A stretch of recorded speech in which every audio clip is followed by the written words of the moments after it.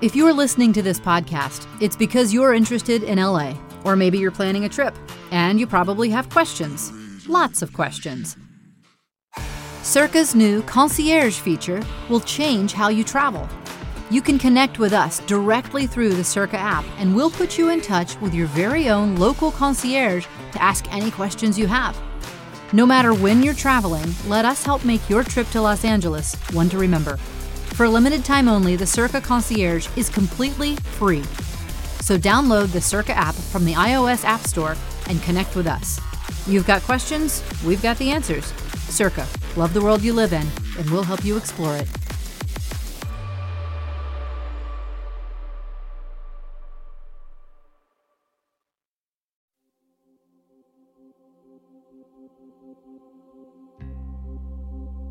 Welcome to Circa. You're listening to part 2 of our dark tour through Los Angeles.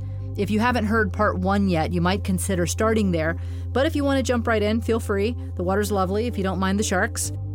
In this episode, you'll hear about some places and some recommendations for things to do. Don't worry about taking notes. Like all of our episodes, we'll put it in the Circa app for you. In part 1, we told you about the murder of the Black Dahlia and the terror wrought by Charles Manson. After Manson, life in LA changed, and the way the media covered crime in LA changed. Now, we leave the 1960s where love was free and arrive at an era where everything has a price.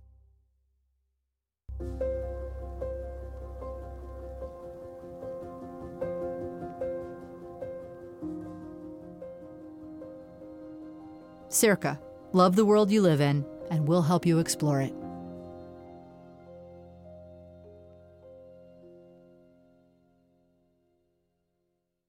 If the 60s were about dropping out, the 80s were about dialing it up to 11.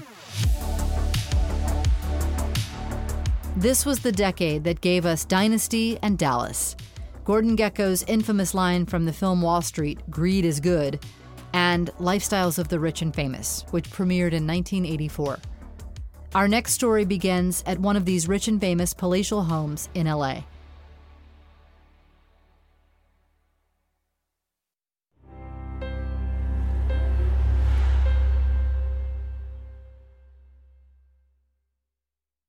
Is greed good? The Menendez brothers. As someone very sagely said during the parricide trials of the Menendez brothers, anytime your kids kill you, you are at least partly to blame. Elizabeth Wurtzel.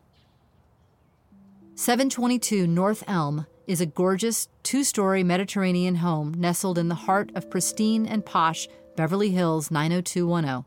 A few blocks away is one of the most famous luxury shopping streets in all the world, Rodeo Drive, baby.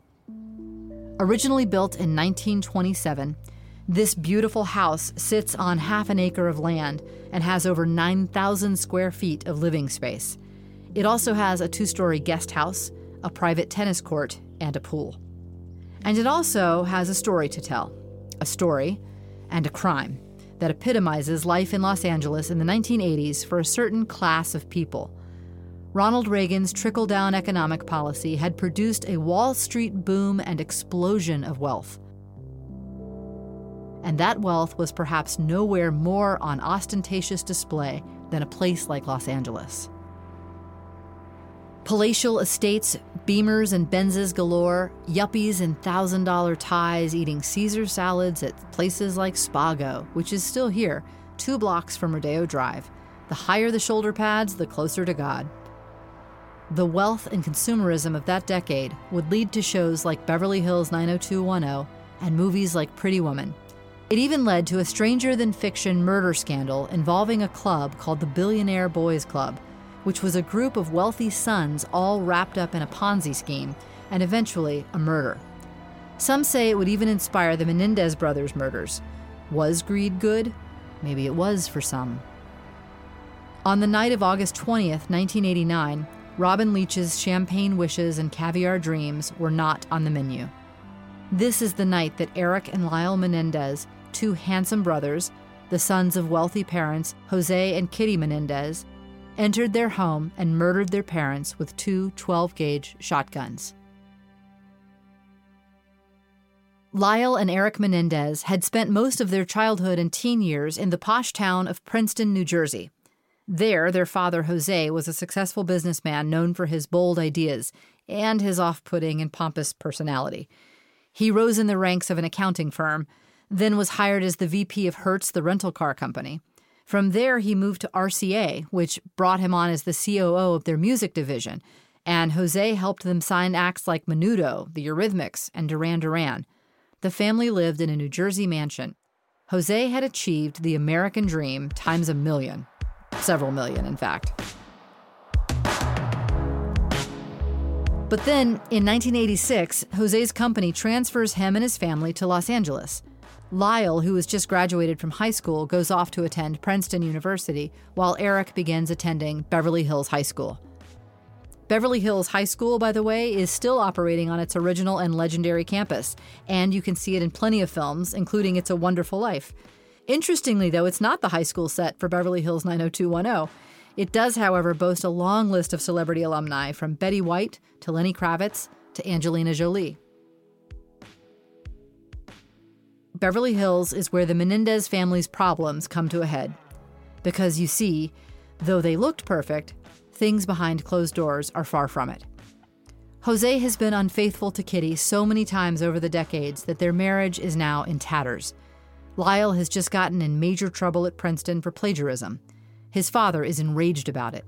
And Eric has fallen in with a wayward group of other rich kids without a cause who have started robbing houses and cars, a bling ring decades ahead of its time. But even this is only the tip of the iceberg, because the biggest secret in the Menendez house is what Jose allegedly does to his sons behind closed doors. According to testimony and interviews from both Lyle and Eric, their father began molesting them as young boys, and the abuse continued for Eric, who was still living at home. What really happened on the night of August 20th? It's hard to know for sure because, of course, the only two people who lived to tell the tale are the same two people who pulled the triggers. But as they tell it, there are a series of escalating arguments throughout the week, culminating in a confrontation about the sexual abuse. Lyle intervenes and tells Jose that he's never going to touch his younger brother Eric again. Then, they say, Jose threatens them. And now Eric and Lyle come to believe that their father is going to kill them to keep them from revealing the family secret. And so, fearing for their lives, the brothers decide that this is it. They go to their car and retrieve guns that they had just conveniently purchased 2 days earlier, re-enter their home, and shoot their parents multiple times as they watch TV.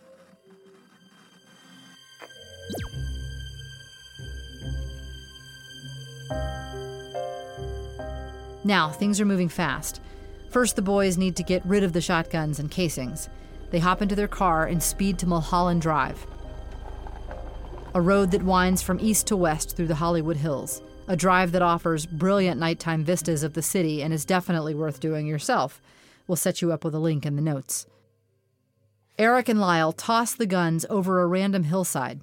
Now they need to start establishing an alibi, and quickly, so they head back towards Beverly Hills. The roads that lead back from Mulholland to Beverly Hills run along several canyons, including Benedict Canyon, where Charles Manson and his company massacred Sharon Tate and her house guests almost exactly 20 years earlier. The Menendez brothers very likely pass right near the house on Cielo Drive, having no idea that they will soon become the next trial of the century. Then they head to a movie theater to see Batman.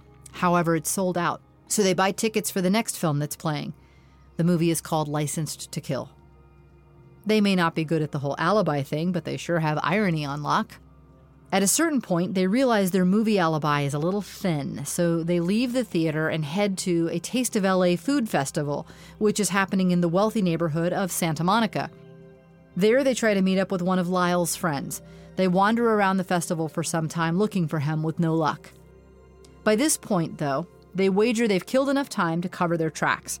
So they drive back home where they discover, or more accurately rediscover, their parents' bodies and call the police. Eric sobs on the front lawn, and horrified neighbors look on in shock. When the police arrive, they tell them that their parents have been murdered. The police believe their distraught act enough that they fail to run gunshot residue tests on their hands. The boys are questioned that night but not arrested, and they won't be arrested for several more months.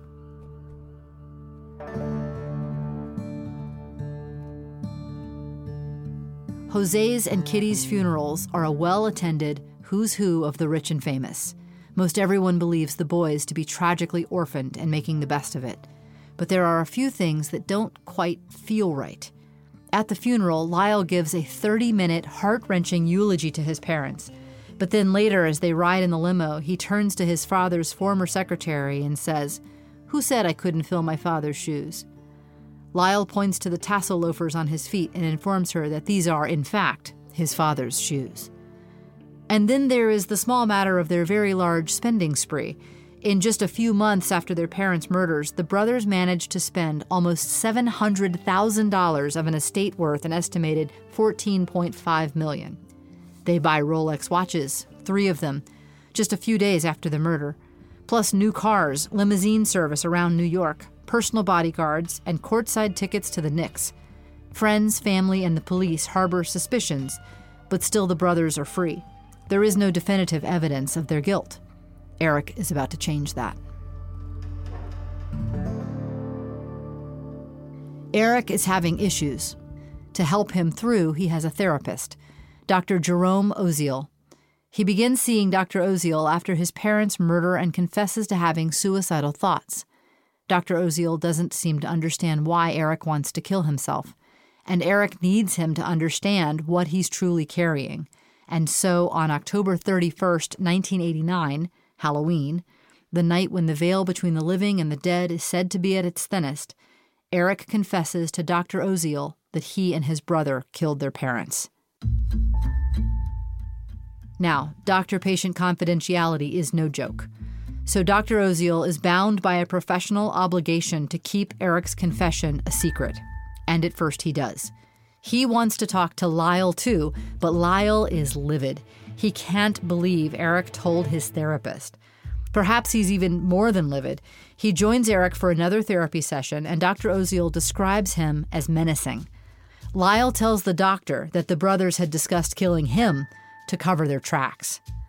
Dr. Oziel now tells his girlfriend about the brothers' confession and their threats. And now, fearing for her life, his girlfriend goes to the police and tells them everything.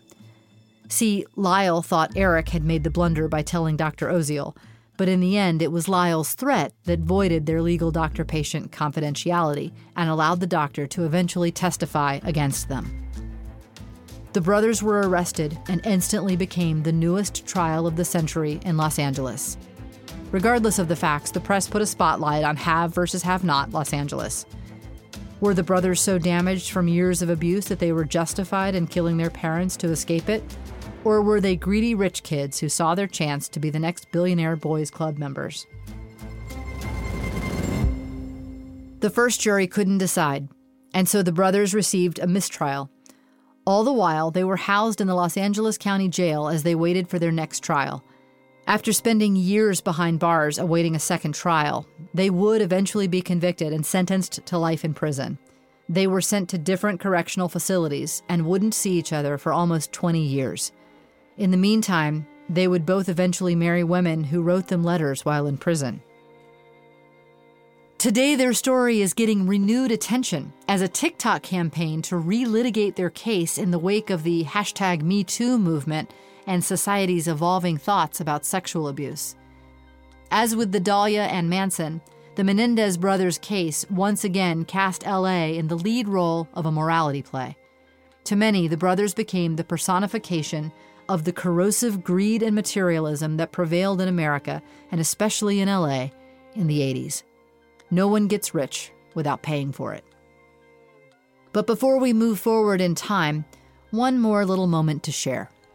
One day, Eric is being returned to his cell at the LA County Jail, where he's spending his time while waiting for his second trial, when the door at the end of the hallway opens. The police are bringing a new prisoner into the jail.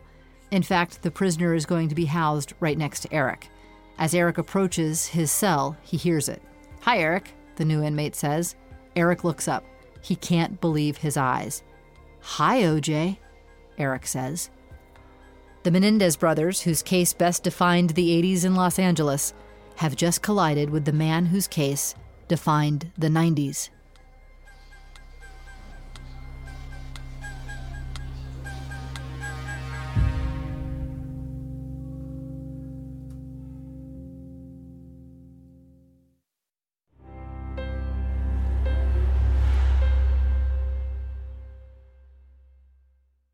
Hi everyone. Circa is recruiting new concierges. A Circa concierge is a friend to ask anywhere in the world. Real people, on the ground, never bots. If you want to be a concierge for your city, go to circatravel.com to sign up.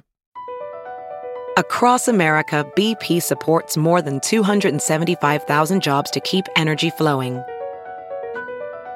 Jobs like updating turbines at one of our Indiana wind farms and producing more oil and gas with fewer operational emissions in the Gulf of Mexico. It's and, not or. See what doing both means for energy nationwide at bp.com/investing in America. The escape artist, O.J. Simpson. His great accomplishment was to be indicted for a crime and then receive the kind of treatment typically reserved for rich white guys, Ta-Nehisi Coates. I'm going to end this journey through LA's most infamous chapters right where we started it, at that nondescript condo entrance.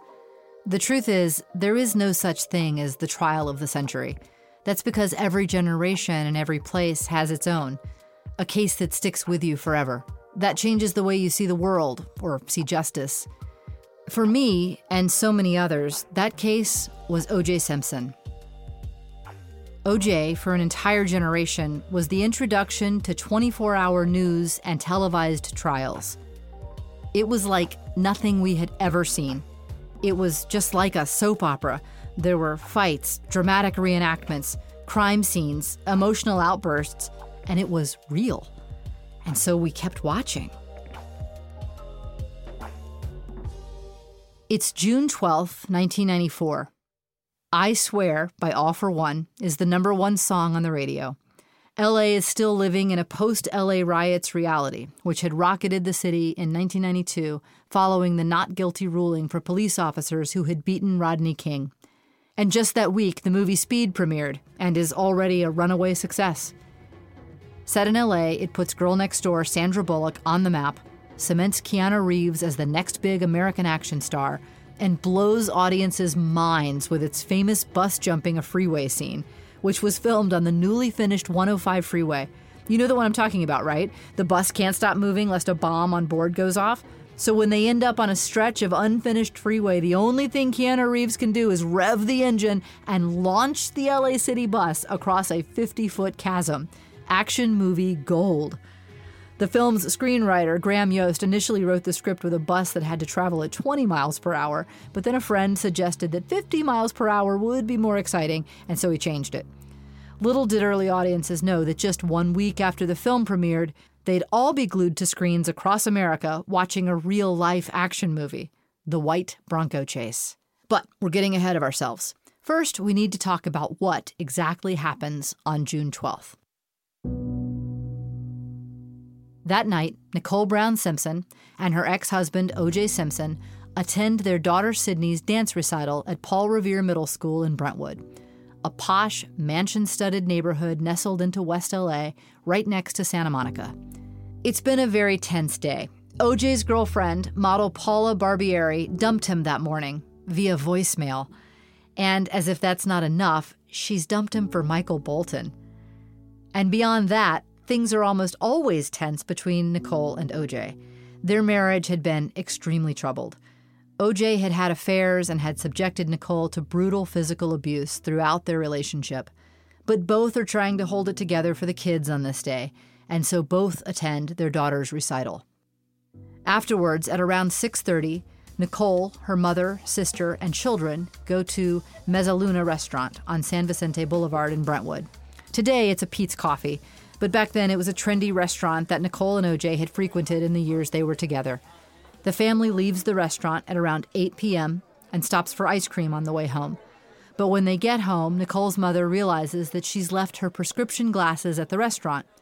The waiter, Ron Goldman, who is friendly with Nicole, volunteers to run them to her house later. Meanwhile, just about 9 minutes drive north, also in Brentwood, O.J. Simpson and his house guest, Brian, a.k.a. Kato Kaelin, grabbed dinner at McDonald's. In 1998, O.J.'s house on North Rockingham Avenue will be razed to the ground. But in 1994, it's a gorgeous gated estate. O.J. and Kato return home around 9:45 p.m. At almost the same time, Ron Goldman leaves Mezzaluna with Nicole's mom's sunglasses and heads to Nicole's condo on Bundy Drive. It's only about a 3-block walk, about 8 minutes on foot. This next half hour, between 9:45 and 10:15 p.m., will change everything.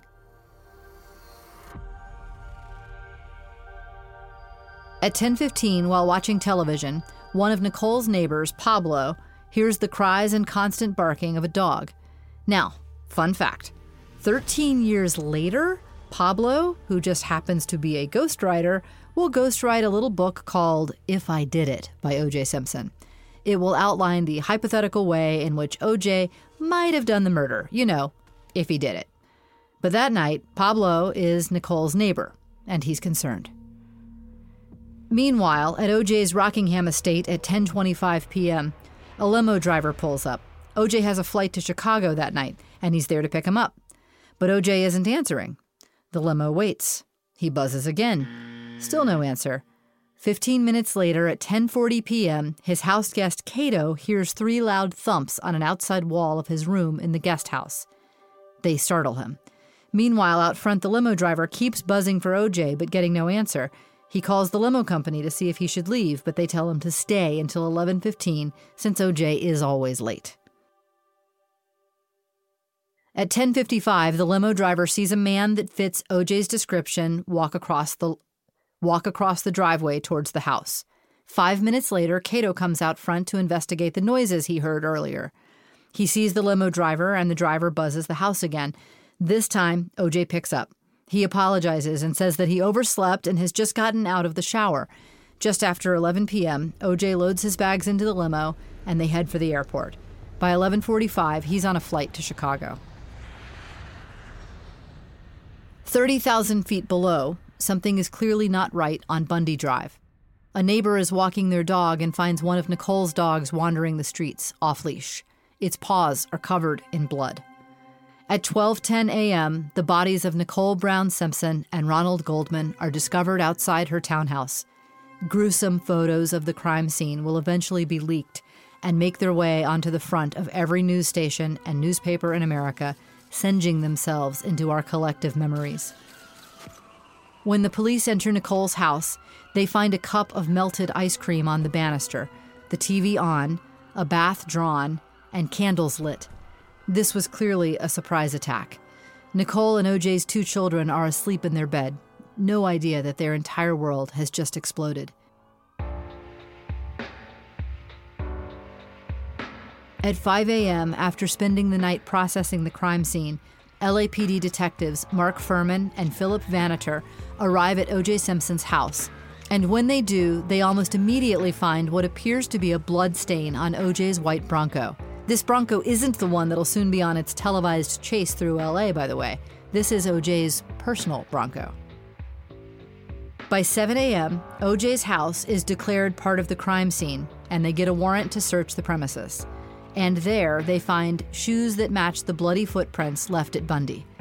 They find DNA from Ron Goldman and Nicole Brown Simpson.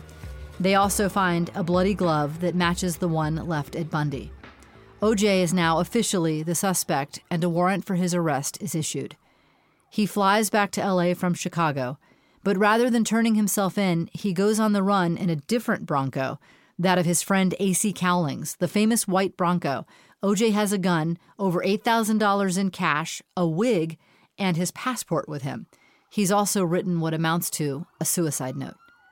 At 1:50 p.m., LAPD Commander David Gascon reveals during a press conference that, quote, "The Los Angeles Police Department right now is actively searching for Mr. Simpson." Then at 3 p.m., Los Angeles County District Attorney Gil Garcetti holds a news conference for the world to see and tells a rapt public that, quote, "Today my office filed murder charges against O.J. Simpson for the deaths of Nicole Brown Simpson and Ronald Lyle Goldman. As of this time, approximately 3 p.m., nobody knows where he is." People had begun tuning in to see the insanity unfolding hour by hour in L.A. Highway Patrol. Yeah, I think I just saw O.J. Simpson on the 5 freeway. All right, that's all we ask. He got a gun to his head. Okay, and what's your name? My name is AC. You know who I am, goddamn.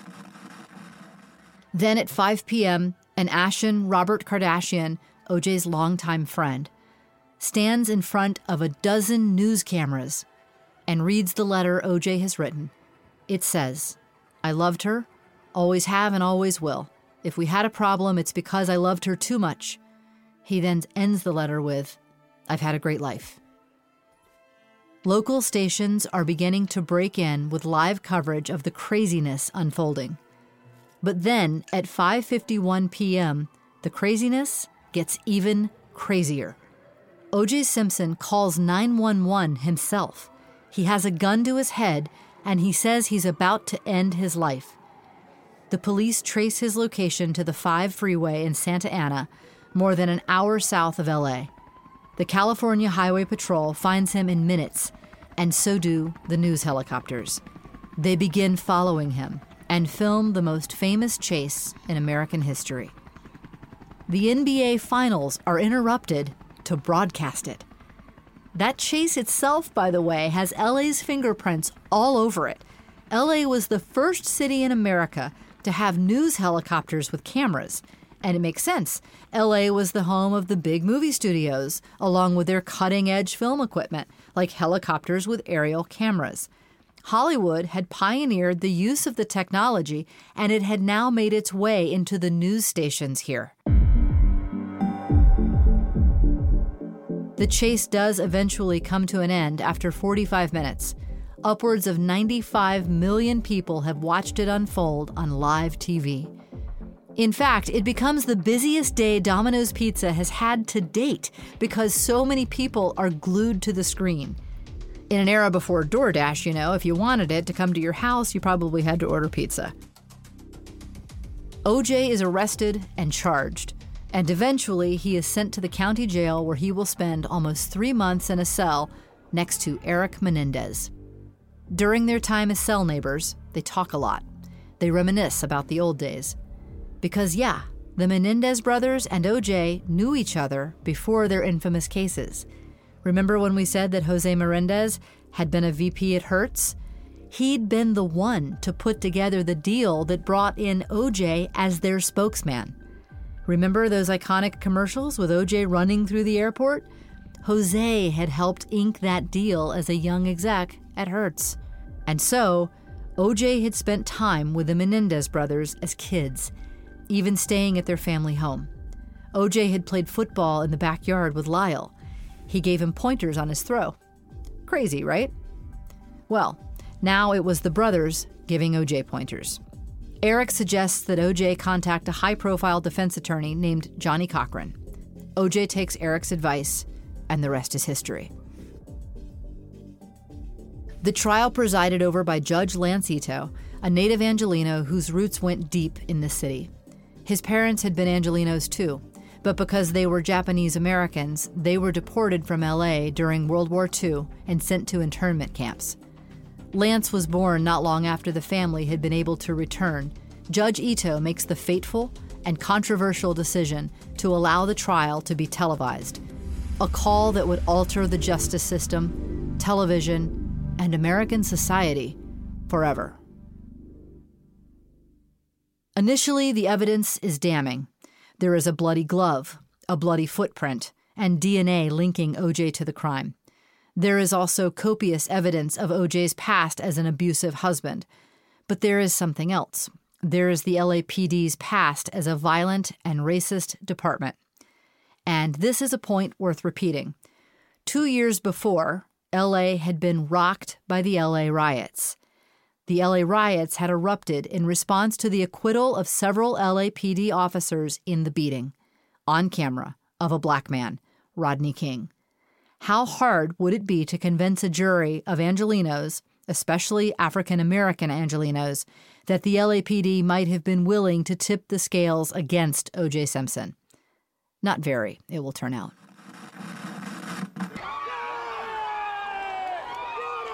He's guilty. He's got to live with himself, man. This is terrible that he's going to get away with this. Let this battle be a courtroom battle and not a street battle. After an 11-month trial, O.J. Simpson is acquitted. The jury deliberated for only 4 hours. When asked why they were so quick to make a decision, one member of the jury replied simply, 265 days. The jury had been locked away from family, friends, and television for 2/3 of a year, and they were done. Faced with overwhelming physical and circumstantial evidence that pointed to O.J.'s guilt, he somehow managed to pull off an escape that far overshadowed any fancy footwork he'd ever pulled on the football field. And he's done something else. He's launched America into a new era, one from which a powerful narrative will emerge. A story in which sometimes the story you tell and how well you tell it is more important than what happened. A post-truth world of televised trials and a kind of no-holds-barred news coverage that buries the Cronkites and Jennings of a previous era. LA will become ground zero for the genre of reality TV, which isn't really reality at all, but a sort of contrived reality that plays by its own rules. The O.J. Simpson case was one that only could have unfolded in a place like LA, just like the others you've heard about in these episodes about dark LA. The Black Dahlia, Manson, and Menendez, they are forever seared into our collective memories. Los Angeles isn't inherently darker or more dangerous than any other big city in the world, but the crimes that happen here, they stick with us. They have celebrities and high-stakes trials and gossip media and paparazzi, and they dial all these things up to 11.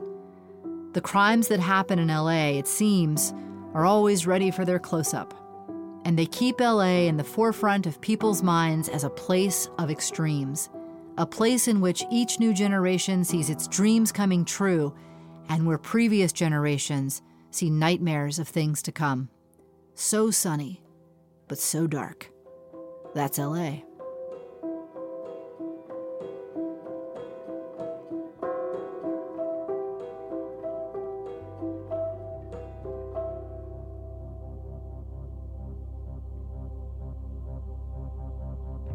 Thanks for listening to these stories of dark LA.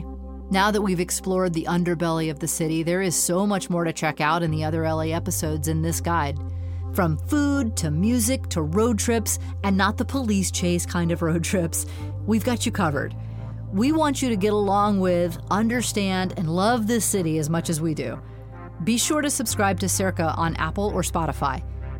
You can also check out our guides to Rome, Barcelona, New York, London, and many more to come. Cerca. Love the world you live in, and we'll help you explore it.